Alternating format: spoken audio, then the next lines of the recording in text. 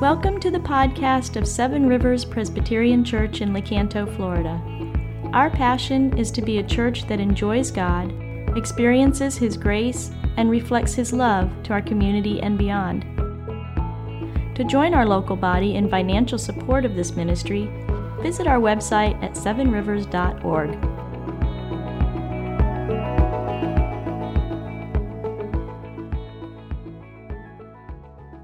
You know, I talked to guys like a handyman this week, and he told me it's amazing. People hire me and they like me, and because I go in their house and I can fix anything. The truth is, he said, I don't know how to fix anything.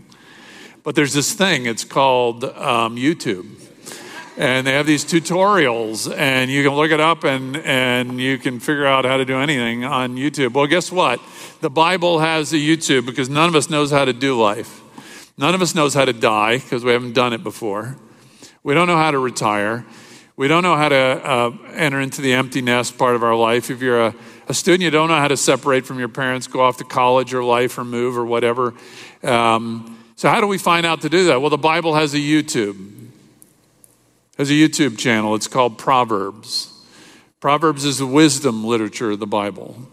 It's how to think, how to value, how to... Now, you know, should I commit adultery with my neighbor's wife? Proverbs doesn't, you don't need wisdom for that. Just don't, right? Should I embezzle money from my employer? You don't need wisdom for that. The Bible's very clear. Thou shalt not steal, right? No, it's like, where do I go to college, right? What do I do about this person at work who is stealing? What do I do about that? I know about it. How do I wisely handle that, right? What do I do with my teenager who's rebellious? How do I get into their heart? And you know what I mean? It's all that doing of life. And God gives us wisdom. And we turn to it now in this subject of pride. The Bible says God resists the proud, but He gives grace to the humble. Okay, let me read from Proverbs. We're going to start at chapter 11, verse 2. You can follow on the screen. When pride comes, then comes disgrace. But with the humble is wisdom. Pride comes, then comes disgrace. Look at Proverbs 15, verse 25.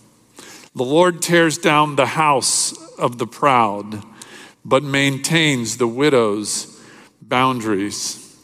Look at Proverbs 6. Look at that. The Lord tears down the house of the proud. Proverbs 16, verse 18 and 19. Pride goes before destruction, right? We actually have sayings in our culture that come from the Bible, and people very often don't even know they're from the Bible. They're not Christians, they're not believers. But what's one of those sayings? What cometh before a fall? Pride cometh before a fall, right? Here it says, right in Proverbs, pride goes before destruction and a haughty spirit before a fall. Haughty is another word for pride. It's better to be of a lowly spirit with the poor than to divide the spoil with the proud. Better to be just rubbing a couple pennies together and yet be humble than it is to have buckets of wealth and to be proud. And then we're going to see what the New Testament says real quickly. Does it affirm these proverbs? We look at James chapter 4, which says, God opposes the proud, but He gives grace to the humble. So humble yourselves before the Lord, and He will exalt you. So go ahead and be seated, if you would. So who's the proudest person that you know? I don't mean you have to know them personally. Maybe it is. So don't point at your spouse. Don't point across the room somewhere. Who's the proudest person you know? Maybe it is personally, but who's someone maybe out there in culture, that if they were to humble themselves, it would shock you. If you had to bet thousands of dollars, you would do it instantly, that this is a person, you'll never witness them humbling themselves. You got somebody in mind? Somebody just hard to believe that they could ever humble themselves. I think of sports. When I was raising my kids, Michael Jordan and the Chicago Bulls were the thing. I cannot imagine Michael Jordan sort of before his ex-teammates saying, want to know the truth? It was Steve Kerr. It was Bill Cartwright. It was Luke Longley. Those are the guys who won all those championships in Chicago. I couldn't have done anything without them. Sorry, can't imagine that happening. Imagine geopolitically, let's suppose, how many could picture Vladimir Putin going on TV and saying, my leadership has been evil. I have suppressed my own countrymen. I have taken this great people, this great culture, and I've driven it into the ground. And on top of I've suppressed the church, and on top of all these things, I've invaded our neighbors and inflicted horrific harm. Now, how many of you think you're going to see that in the next couple weeks? Or how many would say, or there's another politician I'm thinking in our country, but I'm not naming names. I'm just not going there. But perhaps that helps. Think of Hollywood, right? James Cameron's a director in Hollywood, and sometimes we think of people really, pride in Hollywood. James Cameron, when he won the Academy Award for the film Titanic, he went on the stage to get his award, and he said, do you remember what he said? I am the king of the world. Ay, ay, ay, ay. So the truth is, there is no one more beset with pride than you. If you've thought of anyone other than yourself, and you could easily say, Pastor, I'm not a good person. I struggle with anger. I struggle with lust. I am selfish. I spend too much money on myself. Pride is not my problem. Do you know that the leading indicator of pride is? The leading indicator of the condition of pride is that you don't recognize that condition in yourself. The number one trait that leads to wisdom is humility, and the number one trait that leads to being a fool is pride. Pride. God opposes the proud, but he gives grace to the humble. So you ready to go? Let's talk about pride together. Let's define pride. What is pride, right? First thing we want to say is that the proud are self-dependent, right? To be proud is to be self-dependent. With me? Got a sermon outline? Taking notes? Or are you saying, I don't need to take notes, I got this? Self-dependent. How proud is it to usurp God's place? That's what our first parents did, right? A declaration of independence to the Creator. God says, I made you, I've given you everything, I only have this one prohibition for you, and yet our first parents say, we're confident we can run the world better without you.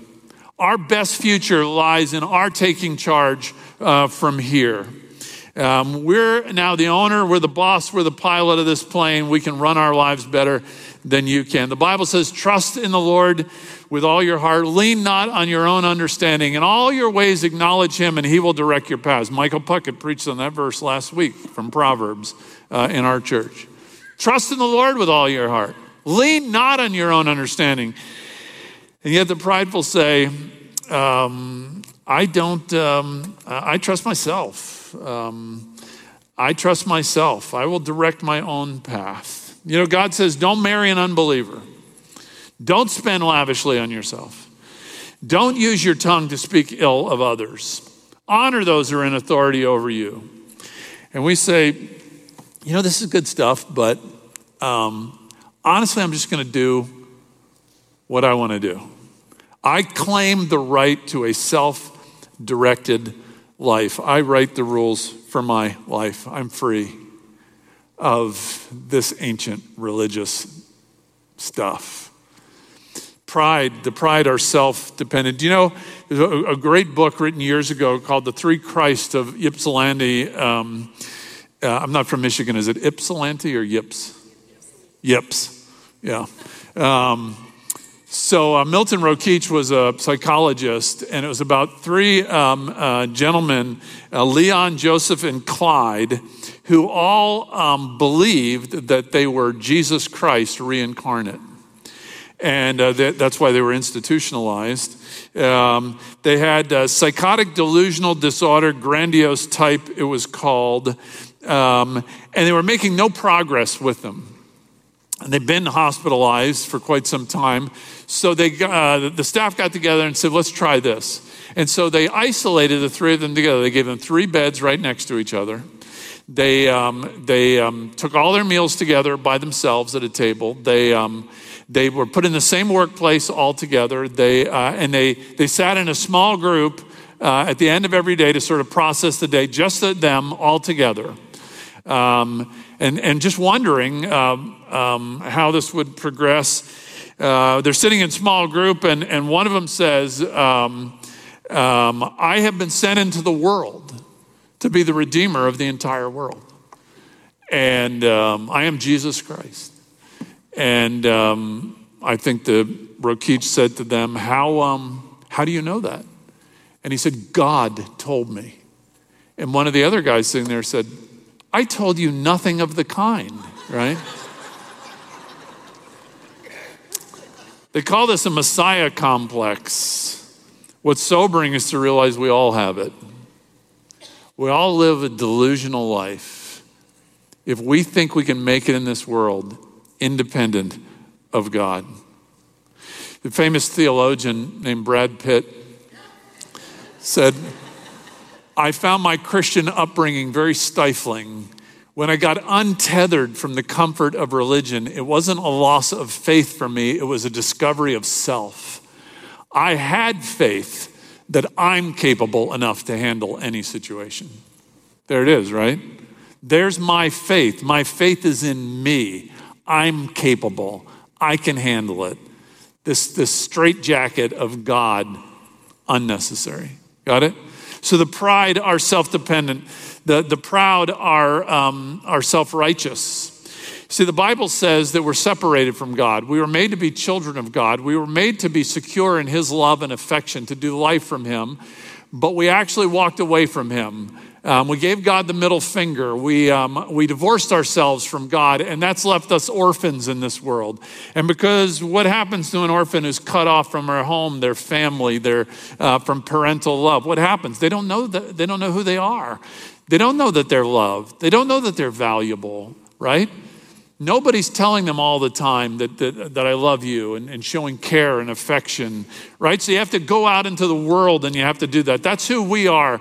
We are made orphans by our rejection of God, and so we are insecure and we're desperate to feel worthy and significant and to be somebody. So a primary way we do that, a primary way we bolster our shaky egos is by favorably comparing ourselves with other people, right?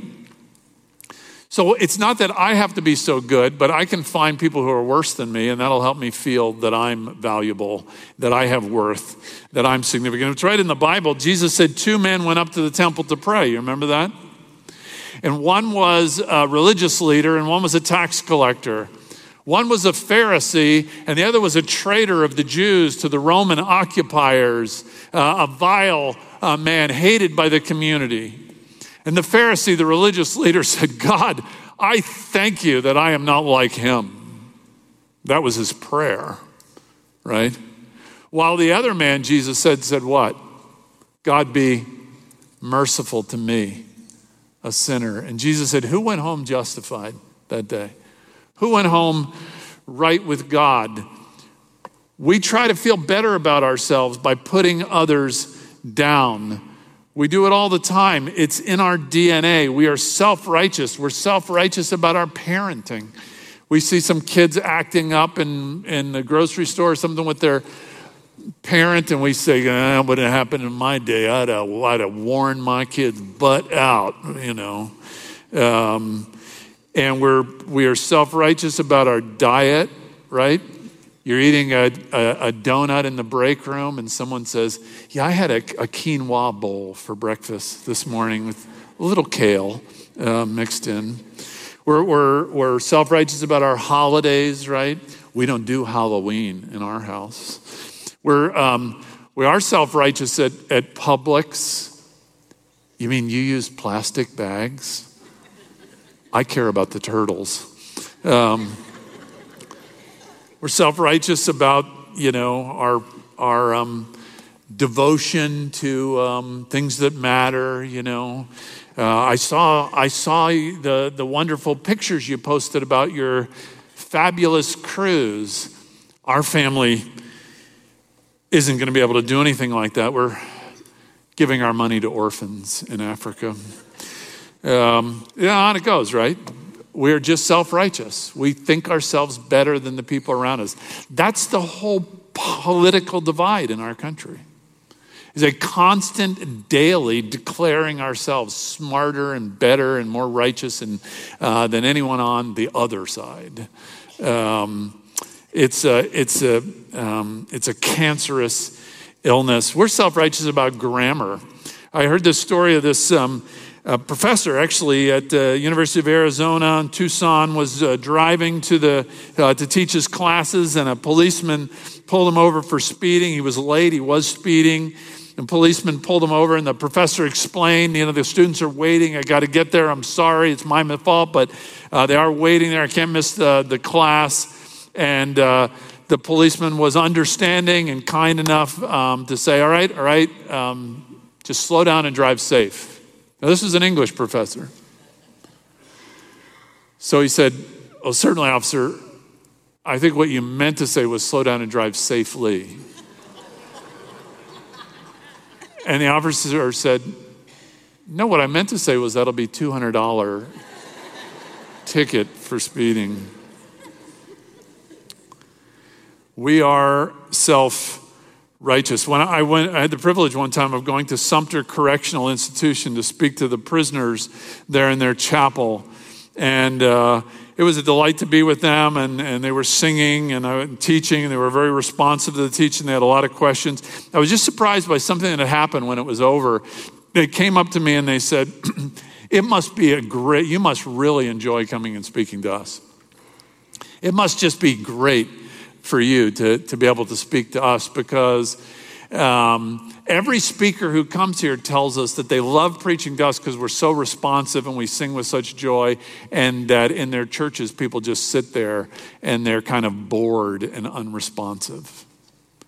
So I'm talking to murderers. I'm talking to child abusers, and they consider themselves better than who? You.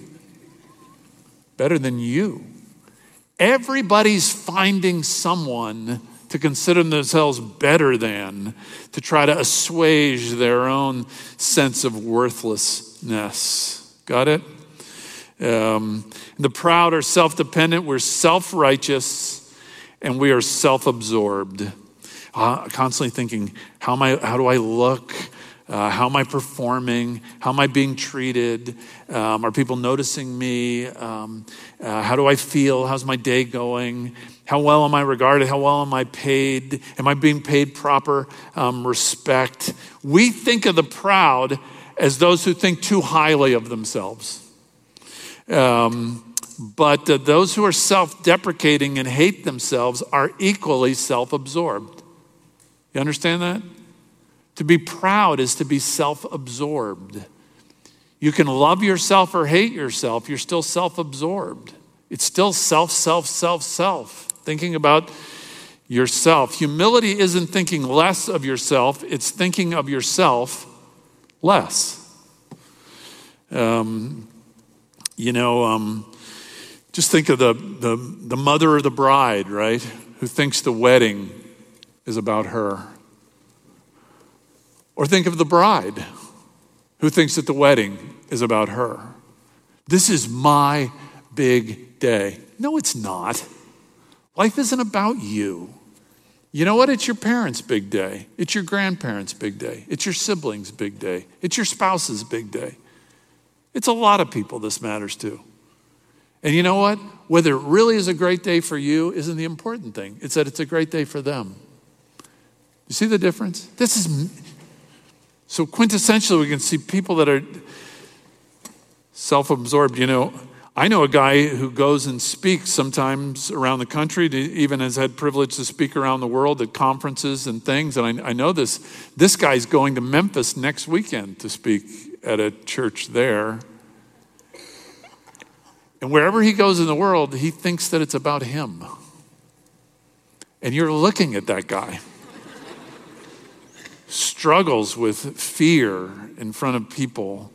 How am I going, and honestly, it's not how will they feel about me, but how will I feel about me? We are proud. Got it? Got it? All of us. Second, pride cometh before a fall. Let's talk about pride is a spiritual cancer. Pride will destroy us. When pride is not dealt with, it leads to disaster. What do the scriptures say? Everyone who is arrogant in heart is an abomination to the Lord. There it is. And he will not go unpunished. Pride goes before destruction, a haughty spirit before a fall. Pride will destroy you. The Lord tears down the house of the proud. Wow. God opposes the proud. I'm going to tell you something. When I was a little kid, one thing I got from going to church as a little kid is I knew this. Whatever I did in my life, I didn't want God opposed to me. I mean, that's just wisdom, right? Why in the world would I want to live in this world and have the creator of this world opposed to me? God is opposed to the proud. Pride is the first of the 7 deadly sins, right? What does it say in James? There it is. God opposes the proud. Pride's destruction. Now, why is it so destructive, pride? Because the prideful person doesn't see it in themselves. It's invisible to them, and therefore it's uncorrectable. It's like getting an anonymous gift in your mailbox at work of a bottle of mouthwash. And you wonder, who am I supposed to give this to? Apparently somebody in the office has a problem. As a pastor through the years, I've dealt with people who are torn up by their children's alienation from them, particularly their adult children. And how often I've found those people totally unwilling to look at their contribution to that. They're just angry at their children because they've been great parents. And the same with marriage. I remember one time a guy came to me, and he was actually a pastor. And he came to me and he said, my wife wants to divorce me. And I had talked to her. I knew her beef with him in the marriage, and I knew her desires. He said, my wife wants to divorce me, and I know the Bible, and I know she does not have biblical grounds to divorce me. And I want you to tell her that she does not have biblical grounds to divorce me. I'm telling her, but she's going to do it anyway. And in truth, I think he was actually right. I didn't think that she had biblical warrant to divorce him. But I said to him, I want to ask you a question. I want to ask if you're willing to do this. I want to ask if you're more interested in being right or being reconciled. And I wonder if you'd be willing to do this. I wonder if you'd be willing to go home today and say to your wife, I'd like to talk, and she's not going to want to talk because she knows what happens when you talk. I said, but would you just listen to me for a minute? Do me just that favor. You don't have to respond. You don't have to say anything, but let me. And I said, and you could say to her, I believe that I know you want to divorce me, and I don't think that you have biblical grounds to divorce me.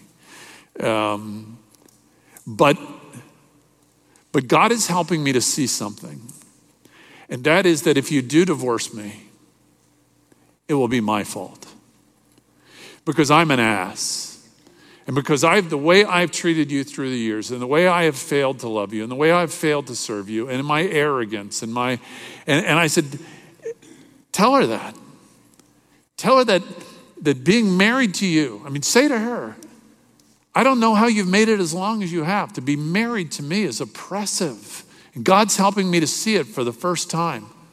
It's been hell for you to be married to me. And I don't think you should divorce me. But if you do, I could never hold it against you. And I don't know if I can change, but I want to change. And I'm asking God to change me. And I wonder if you'll stick around for a little while longer and see if I couldn't make some progress. And you know what he said? He looked at me as red in the face as he could be and said, my wife has no grounds to divorce me. And they were divorced, and all the wreckage that comes with that. The inability of the prideful to stop prosecuting other people and to see their own stuff, that's what's destructive. Got it? That's why pride destroys. It blinds us to ourself. Can I say something else about pride? Why else is it so deadly and destructive? Because it's on a collision course with reality, the very fabric of the entire universe. It's like driving on the wrong side of the road. You could get away with it. You get away with it for a while, but sooner or later, you're going to collide with reality, right? So God opposes the proud. God tears down the house of the proud. There's an incredibly theme that runs from the very beginning of the Bible all the way through. God loves the widow. God loves the poor. God loves the outsider. God loves the nobody, right? God loves the weak. God loves the tax collector, right? God loves the hated. God's on the side of the poor. Notice when it says that God tears down the house of the proud, but the house of the widow he maintains. That's a theme all through the Bible. That's a theme of the universe. You open the Bible, and what do you find? One inviolable rule of ancient culture was that the older male child was the head of the house, was the primary inheritor of all. And yet all through God's economy in the Bible, what do you see? It's the younger, right? It's the younger in every case, the younger brother. It's Isaac, not Ishmael. It's Jacob, not Esau. It's Joseph, not David.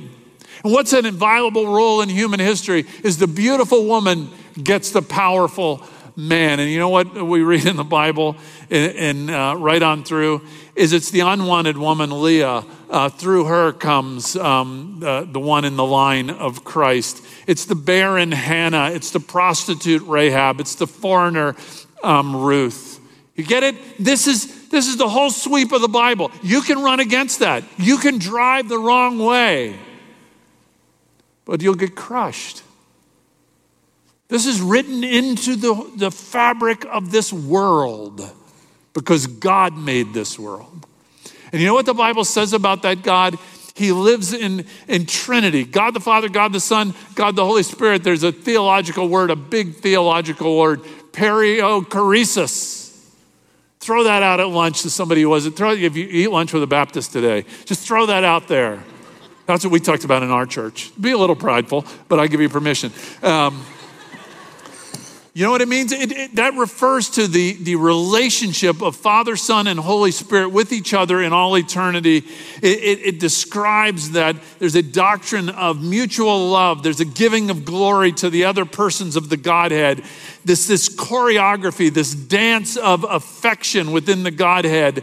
There's an other orientation. A self-denying love is at the center of the universe. Father, Son, and Holy Spirit are about each other.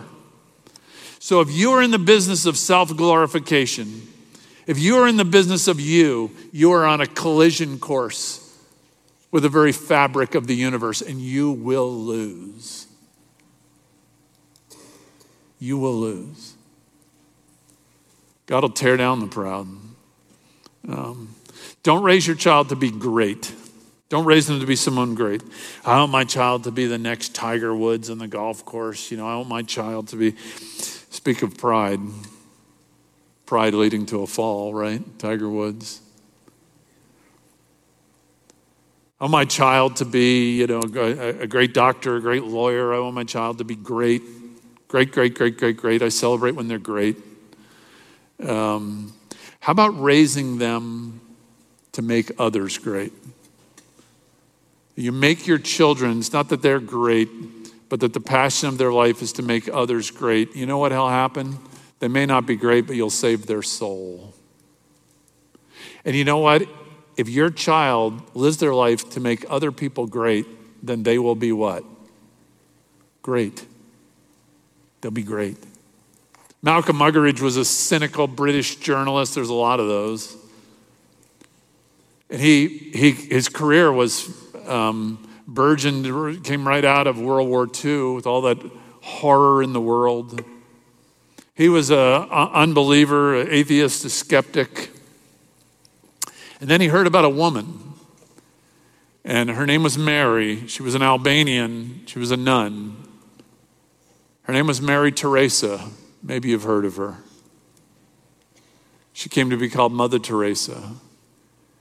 She and the order that she led cared for the dying in Calcutta, India. And Muggeridge heard about this woman, so he went there to see for himself. And when he saw such selfless love, he became a follower of Jesus Christ. And he wrote a book called Something Beautiful for God. See, she made herself the least. And by the time she died, she was the most influential woman in the entire world. Father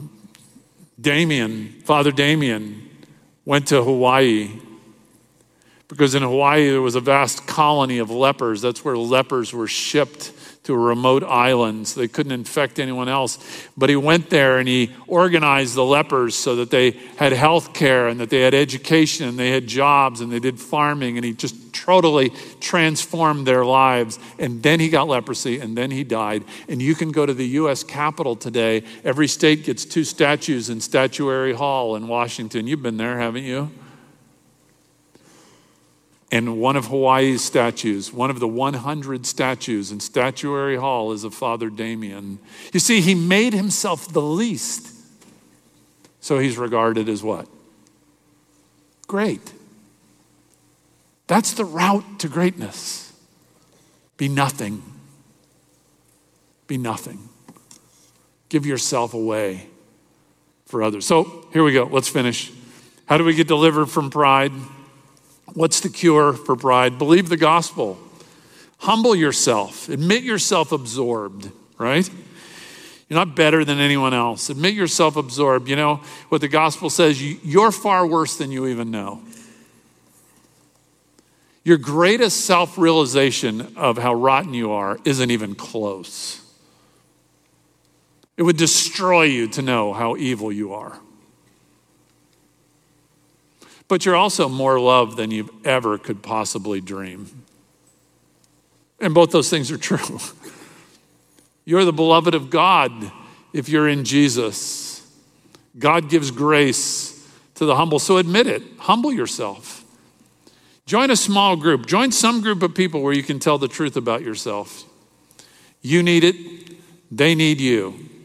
Bill Wilson started Alcoholics Anonymous because he whipped alcohol and he wanted to help other people do it too. That's not why he started Alcoholics Anonymous. He started Alcoholics Anonymous because he couldn't whip alcohol without a what? Without others, without a support group, right? Somewhere where they could all go and tell the truth about themselves. A friend of mine was a friend of a governor of South Carolina. When he was elected governor, this was a man who professed faith in Christ, grew up in a Christian school. His friends got around him and asked him, what small group are you in? What church are you going to? He didn't do those things once he became governor. He resigned in disgrace. He got caught with a mistress. Humble yourself. Humble yourself. You need other people. Go around telling people what's wrong with you, not what's wrong with them. You got people. I met a guy one time. I spoke at a conference on the beach in Panama City, all college students. And my wife went with me to this, and she sat down before I spoke, and some student came over and said, "You're in my seat." And the other students there said, "Oh, don't mind him. His name is Rebuke." That's what they called him, rebuke. He was so gifted at rebuking people and gifted. A lot of us are really good at seeing what's wrong with other people. Stop going around telling people what's wrong with them and go around telling other people what's wrong with you. Humble yourself. Humble yourself. It'll change your family. It'll change your relationship. It'll change your marriage. Humble yourself. Believe the gospel. Jesus loves you. You don't have to pretend you're any good. You're not. Second, practice the gospel, right? Take the lower place. Jesus even said, don't go to a banquet and take the best seat. What are you thinking? Take the worst seat. You take the best seat, the head of the banquet's going to make you move, and everybody there is going to see you get demoted. Take the worst seat. Put yourself below other people. Take the lesser place. Just practice it all the time. Take the lesser place. Be served last. Be the first one to pick up trash, to serve the other people.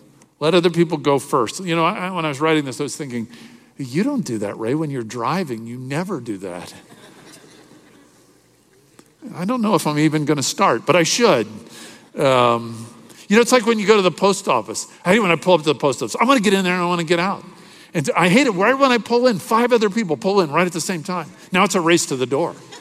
But by what I'm preaching, when I get to the door, I should what? Hold it open, and sure enough, there's a lady coming with a walker, right? Arrgh.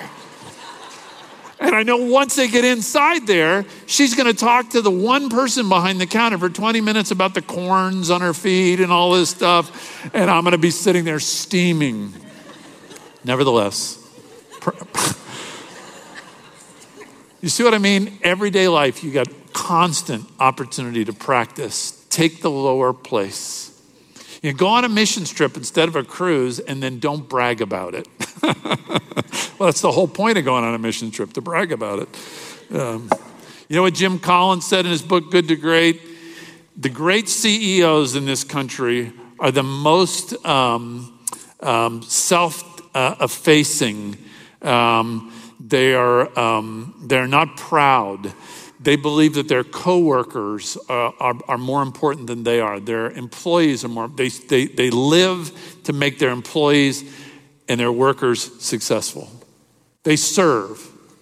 They are in that position to serve. I remember a pastor told me that a CEO of a Fortune 500 company would come to the church on Saturday mornings and he would vacuum the sanctuary to prepare it for Sunday worship. He would come early enough in the morning that no one would ever see him. But he said, why do you do that? You get the busiest life of anybody in our church. Why do you do that? He said, every Saturday morning I come here to remember who I am. To remember I'm a servant.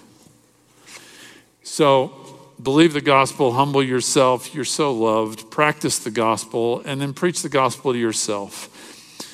I've always had huge performance anxiety.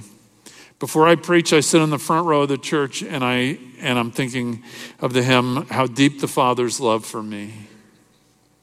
When I played high school sports, I had to sing Jesus Loves Me as I prayed. Listen, don't put so much value in your performance. Don't put so much value in what other people think of you. I used to try to remind myself when I played sports that if I miss the free throw at the end of the game and we lose, my teammates will hate me, but my mom will still love me. And you know what? I care about what my mom thinks more than them. Today's my mom's birthday. 96 years old. You know what Brendan Manning said? Define yourself radically as one beloved by God. Every other identity is an illusion. Right? So preach the gospel to yourself every day, all the time. Jesus loves you. He really does. We don't get worth from what other people think of us. We don't get worth from what we think of us. We're not orphans. We have a dad. He's crazy about us. Amen.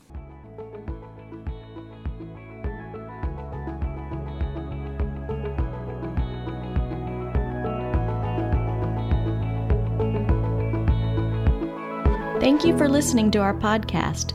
If you would like more information or would like to help support the local body of Seven Rivers, please visit our website at sevenrivers.org.